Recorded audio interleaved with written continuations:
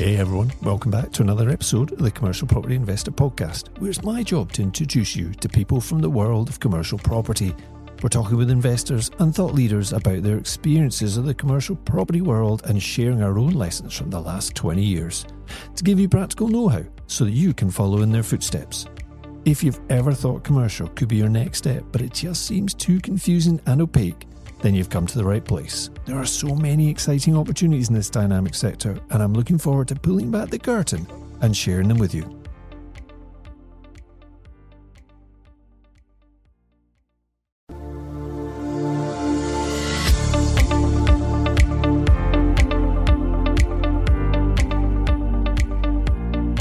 Welcome to the Commercial Property Investor Podcast, the show dedicated to the private investor, and I'm your host, Jerry Alexander. We want to show you how to cross the divide from residential investing over to commercial property investing. Through interviews, tips and lessons learned, we share experiences of investing and give you the inspiration, knowledge and confidence to enjoy this great cash flowing strategy. So let's get started.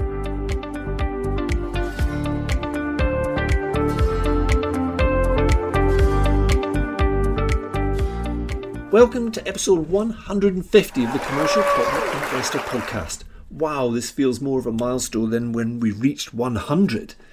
For me, 100 is often a target for some people, which could lead to a bit of drudgery just to get there. But 150 is a waymark and far more important number for me. And I genuinely love doing this podcast. Apart from anything else, I get to speak to some amazing people, such as today's guest. I'm going to come on to that in a second. I don't know how many episodes we would do when we started out. And I didn't bother spending much time worrying about that either. The key, as with most things in life, was just to get started. We could figure the rest out later. But I do remember, as we became a bit more deliberate about the podcast, drawing up a list of people that I would really like to have on the show. And way back, at least a year ago, in the early days of that, I set my mind that if we could, the guest for this special show was going to be none other than Bob Keiller. Now, he didn't know that at the time. And obviously, somehow I had to convince him to come onto the show.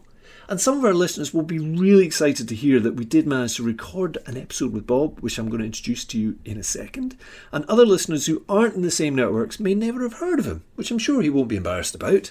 But I can assure you, by the end of this episode, you will be searching him up on LinkedIn and YouTube. You can thank me for that later.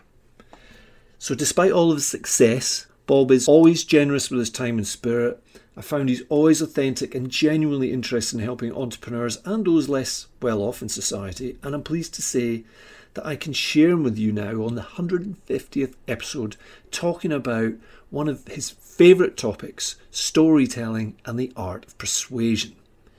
And just to give you some context here, he has led a business of over 50,000 employees, which rather puts my business organisation of up to 50 into context. And a few years ago, Bob spotted an amazing hidden opportunity. But he had no money, no time to raise the money, and a lot of people to convince that it was a good idea. Does that sound familiar to any of you? Well, we've all been there. But the added complexity for him was the scale. Now, I'm not going to spoil the story, but suffice to say, if you're trying to raise money for some commercial projects right now, this episode is really going to help. Let's get started. Welcome back to the podcast. Bob Keiller is joining us today. All hail Bob Keiller. Special episode 150 episode. Bob, thank you so much for joining us. We really appreciate it. Glad to be here, Jerry. Glad to help. It's fantastic. Bob, you have, just to give some context for people, well over 150,000 followers on LinkedIn, TEDx talk under your belt, a large collection of business awards.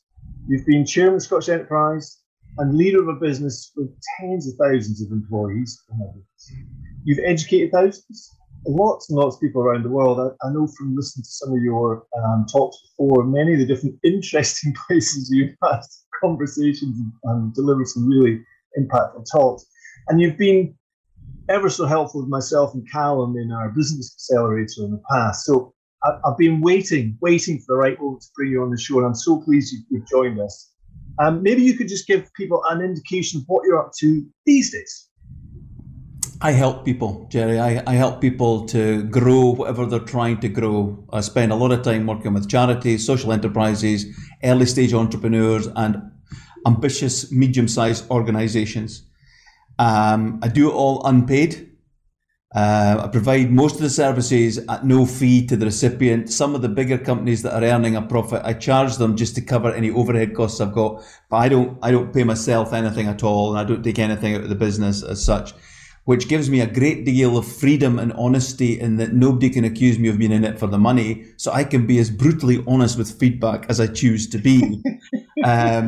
But it's almost a desire to pay back for all the support that I got over the years from people, and also to instill in others a pay forward that says, if I help you on your journey, when you can, maybe you'll help others on their journey as well. So it's kind of trying to get that spinning flywheel turning over that says, look, we're all here to help each other ultimately.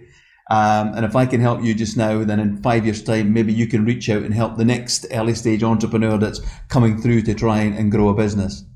So that's what I do. And I work across a range of different core subjects, from leadership to growth to communication to culture and values and various other areas. Yeah. Well, over the years, because I've known you for a while now, and it's been fantastic to watch things that you've been up to and to listen to the different talks that you've delivered. And the three key areas I think you've tried to teach me and others, but I feel you're trying to teach me, is storytelling, core values, and leadership. And these are the things that you've pulled out of your experiences. And I'd love to talk about all of them, but we're going to have to focus in, right? Because storytelling, by its very nature, could be a long podcast, right? Yeah, it could be. That's the one I really want to focus in on, because a lot of our listeners need to raise private money. Yeah. And they're often really just too scared to get started with that. They see it as a possibility. In fact, some don't see it as a possibility because they just feel so scared. But with your experiences, I just thought it would be great for you to share some of your thoughts and experiences of storytelling and the art of persuasion. Yeah. And as I said, I've always wanted to bring on the podcast for this. It might be in the context of raising money. Let's start with a story, okay? Yeah. It would only be right. So can you tell us the time when you raised a few dollars and organise a management buyout of PSA? Right.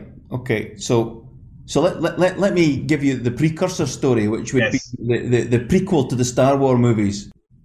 So I took over as the managing director of a small part of a large business. And it was a large American corporation. And I was asked to attend a strategy session with my other departmental leads. I was told, you need to come along and you need to present in this format, you need to present these numbers and this market share and all this kind of stuff. And I'm thinking, this feels really, really dry and really, really desperately uninteresting.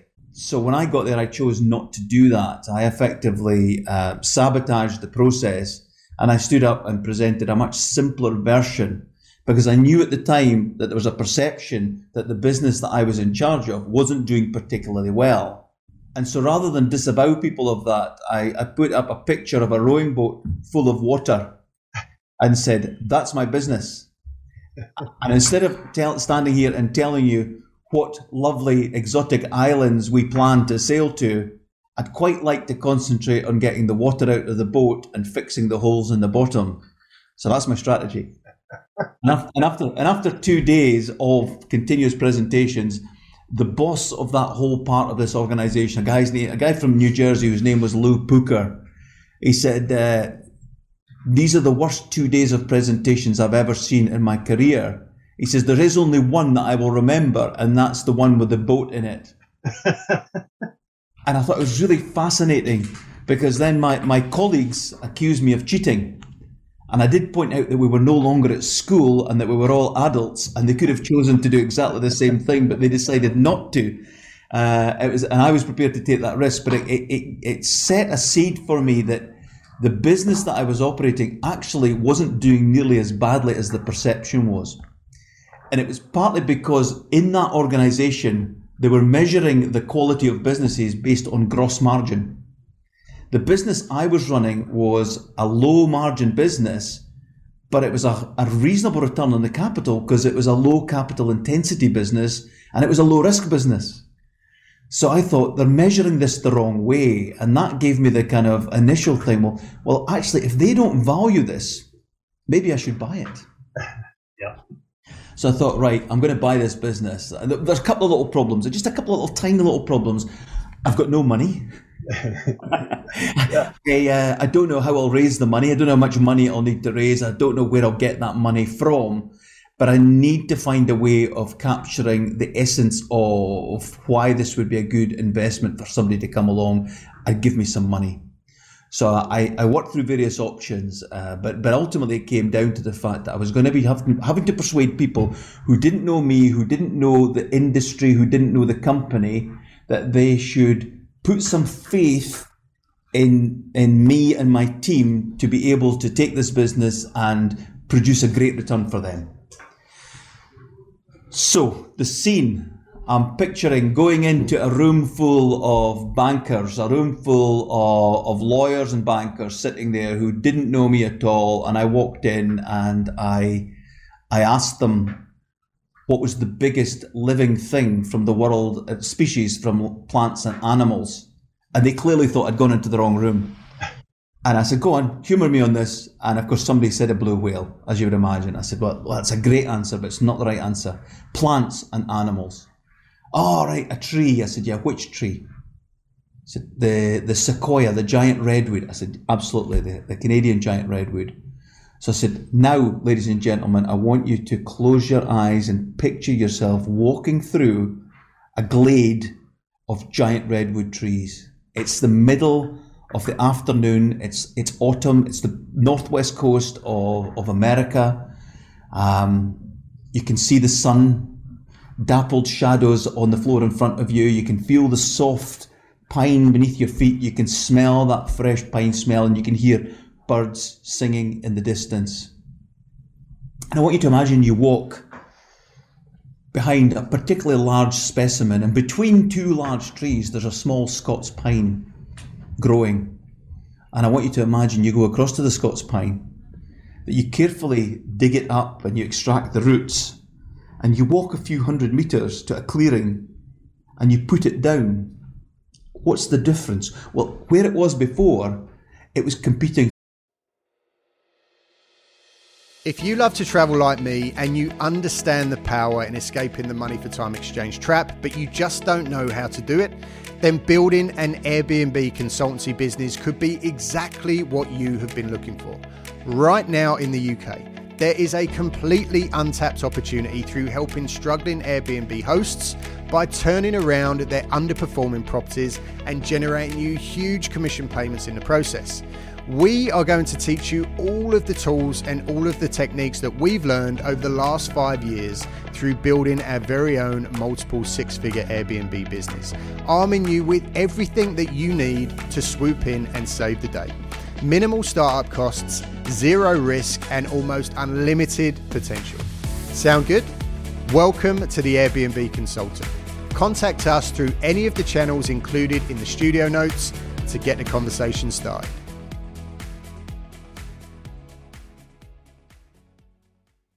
For moisture with the big trees round about it. It was competing for sunlight and it was competing for nutrients.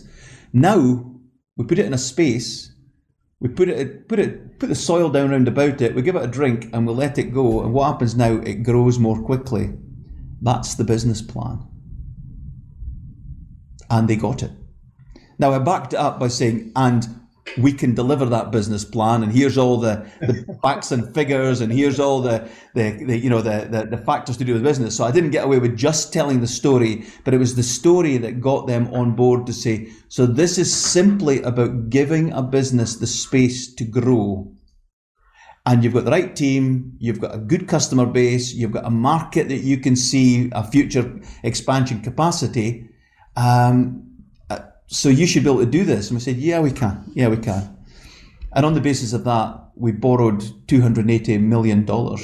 Yeah. Yeah. Then what we didn't know was that there was a recession around the corner, there was a credit crunch around the corner, there was a global financial crisis just on the horizon. So our plan, which was to go ahead and do that, had to be changed and modified a few times. But ultimately, because we were able to keep telling stories about the quality of what we can do and how we deliver our business, customers kept faith in us. And customers gave us return business. We attracted new customers to the business. So we were able to grow revenues. And as we grew revenues, we were able to control costs, that our margins increased as well as we did this. But we also were able to create a culture for people that attracted them to come and join us and want to stay with us. So whilst other people were fighting for talent and having to, bid for people to come and join their organization, we were able to attract people on the basis they wanted to work with us. The upshot of all of that was exactly 5 years later, having bought the business for a multiple of about 5 times the EBITDA in the business, not only did we double the size of the business, we doubled the value of the business because we sold it for a 10 times multiple for $1 billion in 2011. Fantastic. You started talking there about some other components, leadership, core values, and I really want to come back to those. It might be we have to do that in another episode, but yeah, there's some real value in there. I just want to ask this question, just to give people a little more context. I mean, the financial numbers are amazing, right? But how many lives were involved in that? How many people worked in that business? When I first took the business over, I had 6,000 people in the business. By the time I'd sold it, I had 9,000 in the business. That's just so part of me was taking 6,000 people with me on a journey. And how do you do that? Especially when you can't tell them about it until it's just the day before it happens. Yeah. And therefore having to get people to come along with me and therefore persuade them not to jump ship, persuade them to stay and give it their effort. I didn't have the financial resources to bribe them to stay in any way or to incentivize them. So I had to convince them that this was going to be an adventure and it was going to be an adventure worth being part in. So a lot of that came back from sharing with people continuously how we were doing and how we were doing it in a way that people would want to know about it. And that was one of the key uses of storytelling in the business, was to convey what we're doing in a way that people found easy to consume and easy to remember. Yeah. And I would use the phrase business storytelling, Jerry, rather than just storytelling, because otherwise it sounds like making stuff up for your marketing department. Everything we're talking about is based on true events. But the secret, I think, for us was, don't just share bland anecdotes.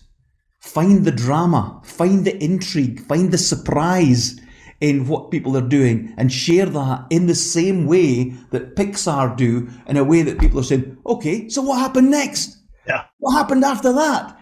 And tell them it in the form of a story, even though it's based on true events, so that people go, that's a great story. I didn't know that happened. I didn't know we had people like that in our organization. And as a result of that, it built up this momentum again of people thinking, this is great. Every single week we're getting different stories, some of them in person, some of them in videos, some of them on a blog. But every time we get that, we're getting evidence that this is different. We're getting evidence that this is a better and different approach. Okay, let's delve into it then. So you gave us a great story there. Yeah. And you went through your process, which I'm familiar with. So could you maybe just talk through what are the key components to make that effective story or pitch? Yeah, so there's two things here. I mean, a pitch is a presentation of some sort to persuade somebody. Yes. And it can be in writing, it can be in person, it can be a presentation, whatever. But pitch implies persuasion. So there are two elements to this. The first thing, we'll come back to the story is a component of the pitch. Yes. The two are not synonymous. So if we think about the pitch as something that you put a story inside as part of a pitch, when it comes back to pitching, I was always amazed that the way I would see people pitching their services to me or pitching their products to me, and I would say, well, actually, I don't really understand why I would say yes to you, because all you're saying is you've got lots of awards, you've got some people that are in jobs, you've got lots of empty sales phrases about being a great company and about being a game changer and about being a disruptor and all the other stuff that everybody's saying at the same time. but I don't see some of the key things that I would really want to know about. Why should I trust what you're saying? Where's the evidence to support what you're saying? Why would it be a low risk option for me to deal with you? What would the effort be for me to change to you? And why would I choose you ahead of somebody else who's already providing a reasonable service at a reasonable rate? So none of the key elements were there. So I began to dive into the whole idea of the psychology of persuasion, and read multiple papers, published papers, various books, etc. And ended up realizing that for pitching, there are a number of kind of key questions that we need to address when we're pitching. And some of these are primary questions that if you're the pitcher, you can address them, but some of them are to do with the context of the competitive landscape or the choices available to who's ever making the decision. And some of these you can influence, but you can't necessarily dictate, because they may still have somebody who can do a job quicker than you can or at a lower cost than you can. So, quite rightly, they might say, well, we're going to go that way rather than with you. But some of these questions are pretty dead easy ones. I want to know that you know what you're talking about, but I don't need your life story and your CV. I want to know what's in it for me, but not in terms of generalities. So don't tell me that you'll add value, because I'm assuming that already. Don't tell me that you can improve my business, because you wouldn't be here if I didn't think you could. Tell me exactly what you can do for me. Show me that the benefits are specific. Show me that they're sustainable, and show me that they're scalable. And if you can do these things, I'm beginning to get interested in you. Then give me some evidence to show me that you've done it for somebody else. Yeah?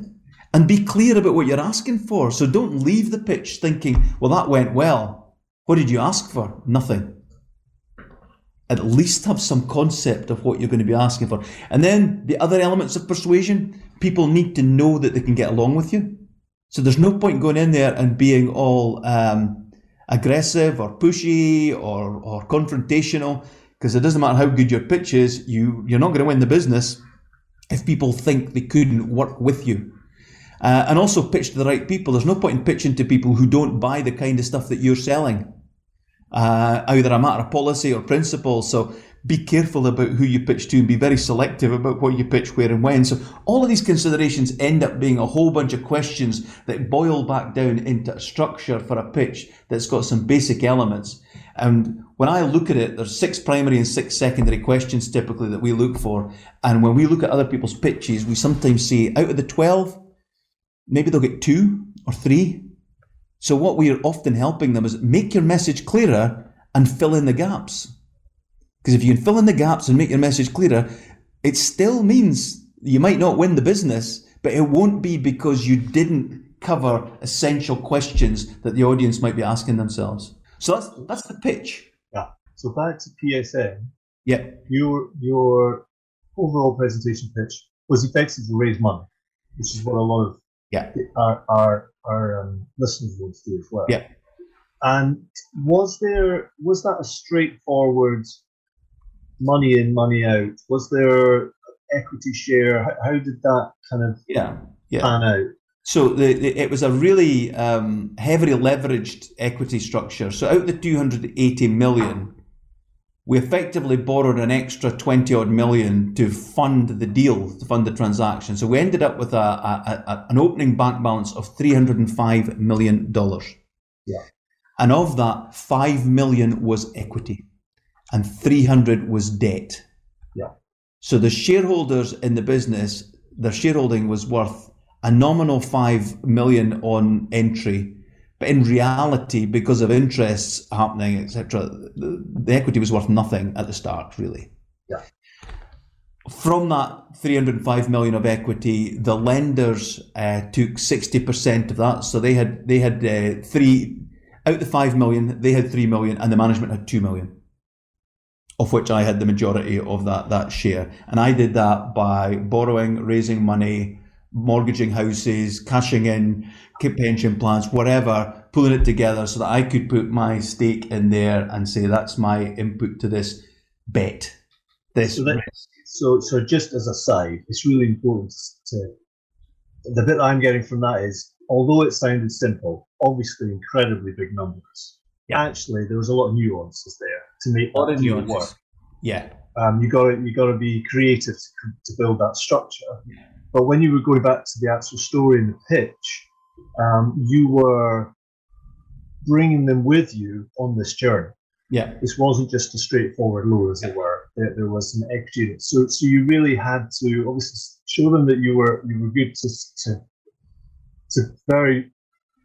to look after their money very well. Yeah. But also to deliver on this plan, this replanting of this tree, and that the market was there, the structure was there.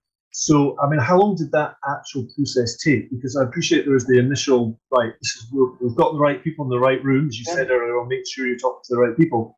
How long did that process take from there? It took about 8 months. Right. Yeah, we started off in the second half of 2005, and there's a little nuance here. We knew that the business that we were buying from was going to split into two parts. And we knew that we were going to be attached to one of those parts, and we would be sold with that business. But we also knew, we thought thinking this through, the business wasn't doing too well at the high level stage then. And we thought to do this splitting apart would cost them a chunk of money. And we thought, where are they going to get that money from?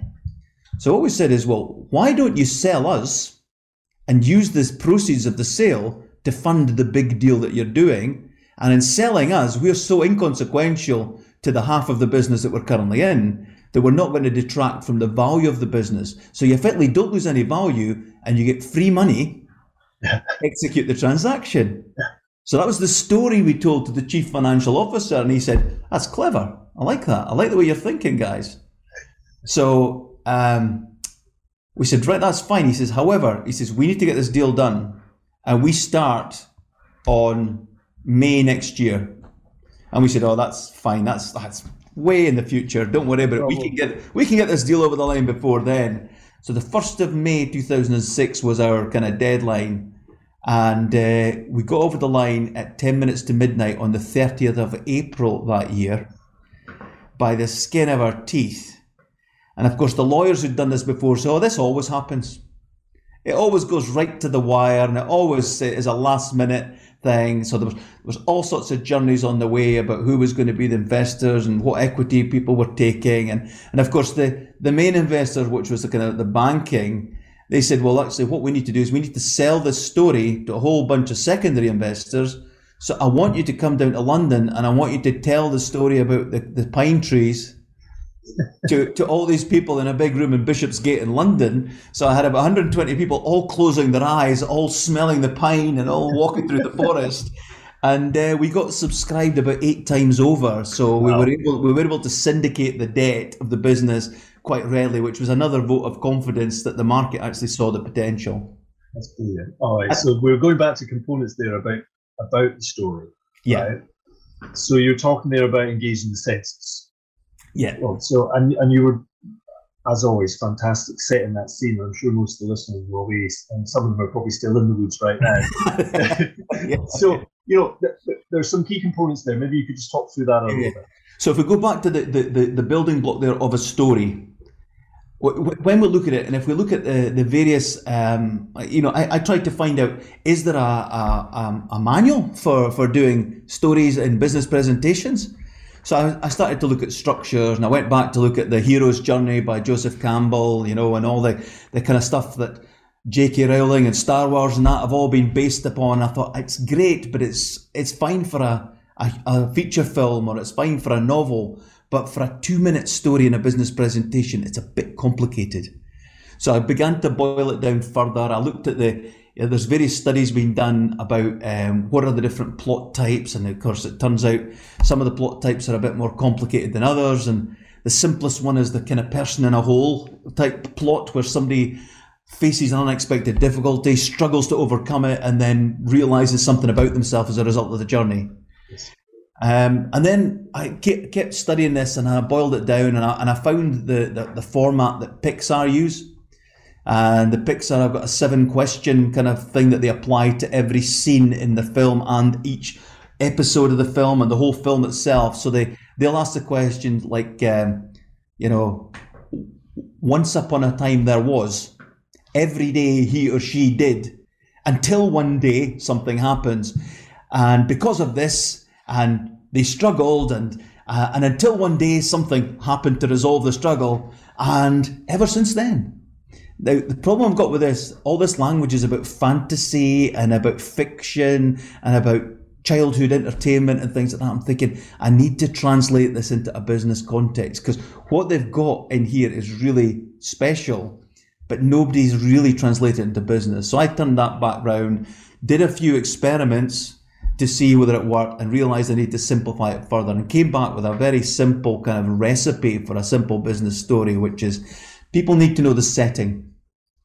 Because otherwise, you know what you're talking about. If they don't, it's difficult for them to engage in what you're about to tell them. So the setting is typically, it was the 15th of March 2006. I'm sitting eating my breakfast when this happened.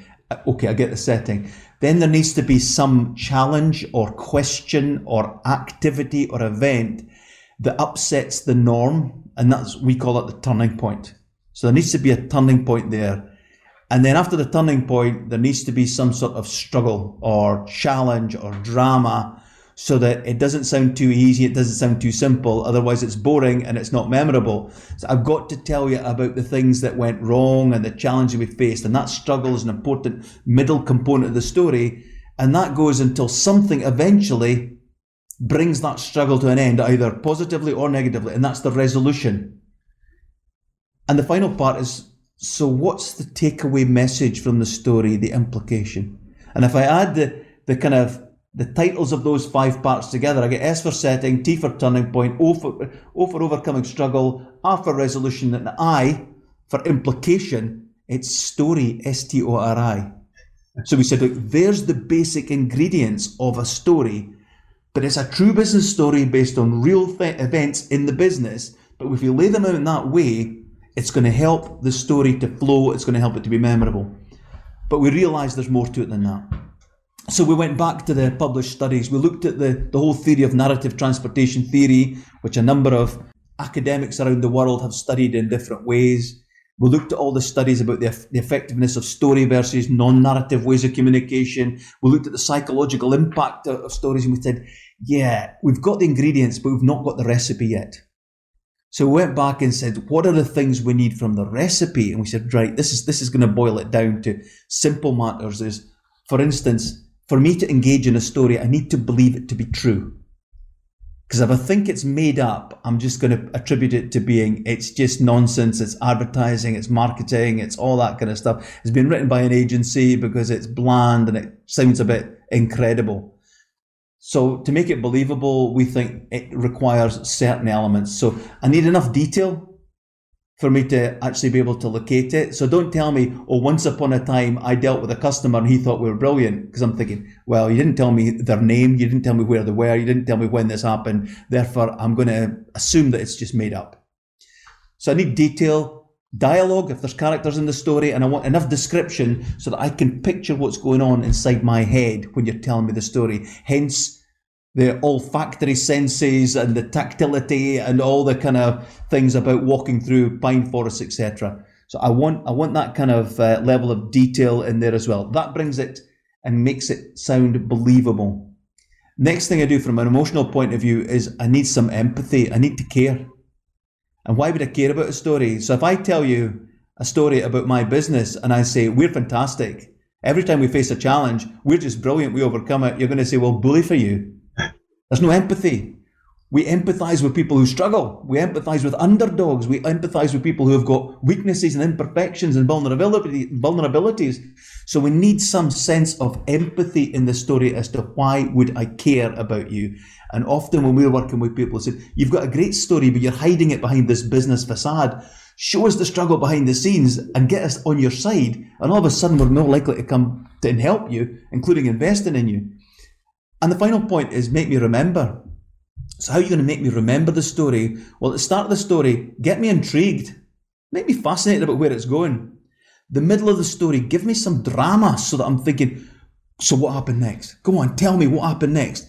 And at the end of the story, give me a little bit of surprise or a little bit of a twist. So when I was talking to you a few minutes ago about pine trees and that, I didn't start off with the numbers. I deliberately kept the numbers to the end because I know that the numbers are big enough to be quite surprising for people. So I don't mention the phrase $280 million until the end of that story, because I know that that's the shock factor, and it's that shock factor that makes the story memorable. Yeah. So that's the kind of simple ingredients for the story and the simple structure for the story. And there's actually 5 parts of the ingredients and 5 parts of the structure. It's so simple, but when you apply it in a business context, it gives people the freedom to be creative, and it gives them the freedom to tell people who they are, what they stand for, what they're good at. They can show people what they do rather than tell people what they do by telling a story about what they've done for somebody else. So it's a fantastically powerful way of communicating with other human beings, because we use stories all the time. So it's not for the pitch. It's in everyday to-day activities. And you said earlier on, leading a very large organisation. Yeah. It really helps being able to, whilst you're not able to see all those people, and there's not many listeners, I think, with that size of organisation, to be fair, but without being able to see all those people, you can still connect with them at a deeper level because you're having those definitely, Jerry. And where it meant for me is, if I was going to an office that I'd never set foot in before, I was often greeted by people who said, "Bob, you're back." And I said, "But I've never been here before." They said, "But it feels like you have, because we hear your voice every week. We read your messages every week. We hear you on telephone calls all the time. We know what you sound like. We know what you look like. We know what your sense of humour is, all that kind of stuff." But let me take you back just a second there, Jerry. You say it's not for the pitch. No. The story is a building block that can be part of the pitch. Yeah. So it's a fantastic way to open a pitch, is to start with a story that relates to the rest of the pitch. It's a fantastic way, rather than say, "We have done great work for people just like you," you say, "Actually, it was this time last year in Dundee, we were faced with a really challenging problem. A piece of steel had just fallen and half the building had collapsed. And we're thinking, oh no, we've just invested a lot of money in this, and it's literally a pile of rubble. So what we did is," and you tell people, "we overcame the struggle." So by telling the story, you show them what you can do rather than telling them what you can do. Yeah. And because you're telling a story and you're getting people to imagine it in their heads, you don't need to have lots of fancy PowerPoint slides to accompany it. In fact, you don't want pictures to accompany it, because you want people to imagine it in their head, because they're far more sophisticated than trying to show them random pictures. So the building block of a story can fit into the structure of a pitch just as easily as it can fit into the structure for a communication with staff, or a conference talk, or a TEDx talk, whatever. Yeah. Fantastic. Right, I'm conscious of time, so I want to just get down into a little bit more about operations and delivery. Right. Mm-hmm. So over the piece, Bob, there's a couple of stories that I've observed you talking at a few different things, right? And I think to myself, do you know what? There's clearly, and you said it yourself, there's clearly much more practice, thought process behind just putting a couple of stories together. You have, it seems to me, you've got a go-to place in your mind where you have a certain number of stories that will help, and forgive me for saying this, but that you could pull out and use when appropriate. Yeah. So just first question is, say that again, sorry? I'm guilty. You're guilty as charged, yeah. So, when you work on a new story, because it's not just something that comes to you, I know that you practice on it, and maybe you could just talk a little bit about that and the work that it takes. Yeah. And we haven't discussed this yet, but I know that you like to use props as well. Yeah, we can bring that in. But okay, so take that first one first, Jerry, is that the idea of having a collection of stories that you can go to, for me, it's building a bank of assets. Yeah. The problem with most people's stories, they're half-formed and never articulated. And when you try to come out with them in the heat of the moment, you miss out the detail, you miss out the drama, and it kind of sounds like a half-baked anecdote. So what I do regularly is I have an ongoing list of stories that I'm going to draft. But here's the thing, we're talking about stories that are typically told in 1 or 2 minutes. So if I'm talking for 1 or 2 minutes, how many words do I need? How quickly do you speak, Jerry, when you're speaking in front of people? How many words a minute? I'm trying to think that out. Probably about 150? Yeah, probably a bit quicker than that. Most of us speak about 170 words a minute. Okay. So if I'm going to do a 2-minute story, I only need 340 words. It fits on a page. Yeah. So most of the stories I'm talking about are one-pagers. I'm not talking about writing novels or scripts. And because it's a one-pager, I don't have to worry about complexities like characters and subplots and development arcs. I just need to think about what's the setting, what's the turning point, where's the struggle, where's the resolution of this, and what was the takeaway message. So I can think about it in these simple terms. So I harvest stories. And I harvest stories from my own experiences, I harvest stories from other people's experiences, and I always harvest stories from further afield, because I know that if I can collect analogies, then analogies can sometimes help to illustrate a point in a business talk in a way that gets people to understand it. So, for instance, if I was doing a talk and I wanted to show people how solving a small problem can have a big impact, I might go back to 1958 in Stockholm, when two carpenters are trying to get a table in the back of a van. They prided themselves on delivery, and they needed to get this delivered that day, and the table was too big for the van. So they thought, what we're going to do here? They thought, right, we're going to have to hire a van. We've got no time to hire a bigger van. See, this is the struggle bit of the story. Yeah. And then they said, well, no, we're going to have to physically cut the roof off the van, which would be horrendous. But they didn't want to let their customer down. And then one of them, a guy called Ingvar Kamprad, said, why don't we just unscrew the legs of the table and supply the legs separately with instructions on how to fit them? And they looked at each other and said, hang on a minute, if we do that, we can put 4 tables in the van. And if we do that, we don't have to, actually, it reduces our manufacturing costs because we don't have to do the final assembly. Wow. So Ingvar Kamprad is the IK from IKEA. Yeah. And that's where it started. Trying to solve one problem ended up with Ingvar Kamprad becoming the 12th richest man on the planet and IKEA being one of the most successful international businesses. So I would take that story and put it in my library. I'd love to think my library's all in here, but it's not. It's not. I've got a library, a growing library of stories that I can go to, and I can pick them up and I can use them and I can put them down. So I've got stories about history, about technology, about science, about art, about politics, whatever, that I know there's a message in there that I can relate into business. So I write the stories down, put them in my library, and if I need them, I can go back to them, I can pull them out. And the advantage nowadays, I can access my library from my iPad, from my mobile phone, from my desktop, whatever, refresh myself on a couple of details, and then tell the story as if somehow I know the complete history of something, where I don't. I'm actually just picking out a story that serves the purpose for the talk. So I do try and encourage people to curate and share the stories within their organization, because these are gold nuggets when it comes to persuading staff, customers, investors to support you. And if you don't capture them, they end up just being half-told anecdotes over a coffee somewhere, rather than something that actually is going to drive your business forward. So it's very deliberate. And it's also not an endless repertoire, but there is a repertoire there.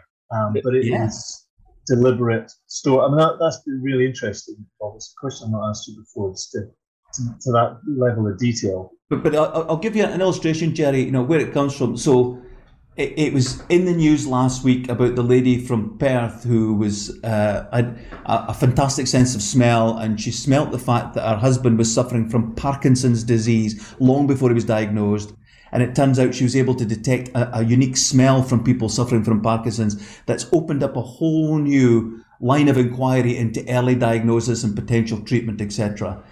And that's a fantastic story.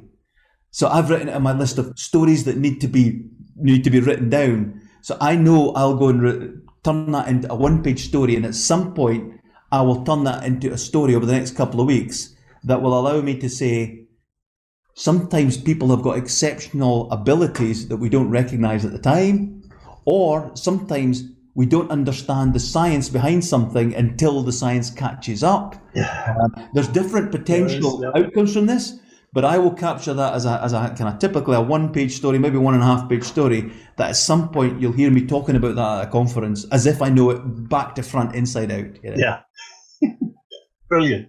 Right, pulling it back to the audience, pitching for money, one of the things that can be really tricky is controlling your emotions. This is the last thing I just want to quickly touch on. How do people try not to come across too needy? How can you control your emotions? Yeah, it's funny because we talk to people about how they present themselves. If people are presenting material of which they've got a strong emotional connection, it can be daunting because our reactions ourselves when we're standing in front of people, we become emotional. Therefore, sometimes it's difficult to control our own emotions. And also we react emotionally to people asking us questions and potentially challenging us. And sometimes that can be positive, but often it can come across as being defensive or evasive or hostile. So practice, practice, practice. So what we do to people is never stand up to give a really emotional talk in front of the live audience for the first time ever. So always practice in front of other human beings several times so you get used to your own reaction to your own words. So that allows you to deal with your own emotions so that you can talk about. So this week, for instance, I've been dealing with people that have been talking about all sorts of personal issues, from being physically abused as children, through to challenges of autism, through to various challenges of not feeling worthy, through to people potentially thinking that they didn't want to go on living. And this is part of us training people to do public speaking. It's nothing to do with Samaritans or anything like this. And giving people the confidence to be able to talk about these things in a safe environment, but in front of other human beings, gives them the practice to be able to do that so that when they do come to speak about it in front of a live audience, they know exactly what they're going to say. They know the points where people are going to draw breath. They know people are going to laugh at some parts and cry at other parts. The second part of how do you react to other people's without getting emotional, practice, practice, practice. So when I went on and sold PSN into Wood Group in 2011, I then took over as CEO of the combined businesses. Part of my job was every 6 months, I had to go down to London and declare the results to the city. And after that, I would get questions from analysts and from stockbrokers and from journalists. So before we did that, each time we'd go and do question training. So we would spend 2 or 3 hours the afternoon before, typically, and it was typically, I think it was a Tuesday we would do the announcements. It was a Monday afternoon in London, in a room, people firing really awkward, difficult questions at us. And we had to practice being calm, receiving the information, thinking about it, being grateful for it, and then answering it in whatever the most appropriate way was. And sometimes during the practice sessions, you had to say, whoa, I have no clue how to answer that. And I'm already getting angry at the thought that somebody might ask that. So how do I, give me some tips, train me on how to answer that. So we would practice the answers. And then we'd get the questions again and we'd practice the answers. So I say to people, if you're going into a pitch, don't just practice the pitch. Predict, prepare, and practice all the potential questions that you might get. The real hard ones about, so your investment doesn't look as attractive as the other ones I've looked at. Why are you so expensive? Why is your product not so good? Be willing to answer all these. And of course, one of the best ways to answer them is to turn it around and say, well, let me tell you about a time when that came up recently. A story. Yeah, because that way you'll remember it easier yourself and you'll be able to convey it back and it kind of defuses it. It's no longer your opinion versus my opinion. It's about the situation and the concern you've got. So let me tell you a story about that concern, and let's treat this rationally, and let's take the emotion out of this situation and keep it business-like so that I don't get defensive and you don't get aggressive. Fantastic. And it's interesting you talk about emotion and being aware of it, because I guess what you don't want to do is do a presentation when you don't appear to have any emotion. You want to be able to show it, but you don't want to leak it all over the place. So it's quite a difficult balance, isn't it? Yeah. And again, that comes down to rehearsal in front of people. And you might think that you're presenting in a way that's really engaging and emotional. If the audience don't see it that way, then you need to take that on board and change it. If the audience think that you're way over the top and too flamboyant and distracting, and you need to calm it down, then you need to listen to that. Although I would think for most of us, that's not an issue. Most of it is the other way about. We're not putting enough energy into how we present rather than having too much. So audience feedback is essential to get that balance right of having a real emotional connection in what you're doing, but not to the point of it distracting from the core business message that you're trying to give. Yeah. Brilliant. Bob, I've really enjoyed this. Thank you. I'm just going to end on my own little story then. So a few years ago, I think it was probably actually around about, you'll be able to correct me on this, it was pre-crisis, so probably 2008, 2007, somewhere around about that. And we both belong to an organisation called the Entrepreneurial Exchange. Yep. And every year, we go up to the beautiful hotel Gleneagles up in Perthshire. It's always amazing how that hotel is in the middle of nowhere, middle of God's country. Beautiful, beautiful location. And they always serve fantastic food. Yeah. And we're in the Strathairn restaurant, which is, for those that haven't been there, it's Art Deco, beautiful restaurant, lovely views, the surrounding hills.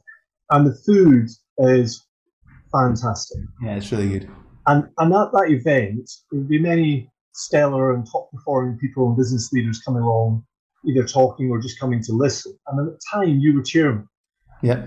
And one lunch, you could have sat down at any table, but you chose deliberately to sit down at a table with fresh-faced, unknown entrepreneurs. Yeah. And I was on that table.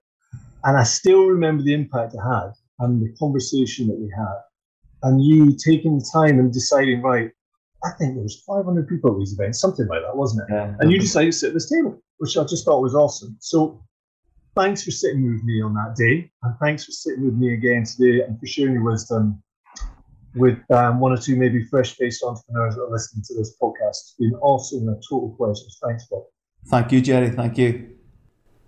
That was amazing. Thank you so much, Bob Keiller, CBE. Yep, he has one of those too. I forgot to mention that earlier on. Now you can see why I was so keen to get Bob onto this podcast.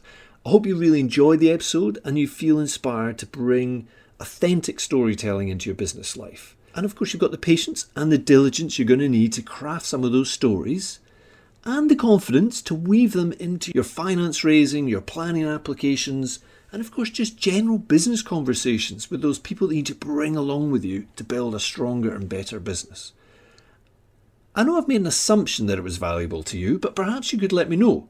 I hope it was. But leave us a review of the podcast, spread the word by sharing it, or simply drop a line and say how the episode, or indeed any other episodes, have impacted your decision-making process. Any feedback is most welcome.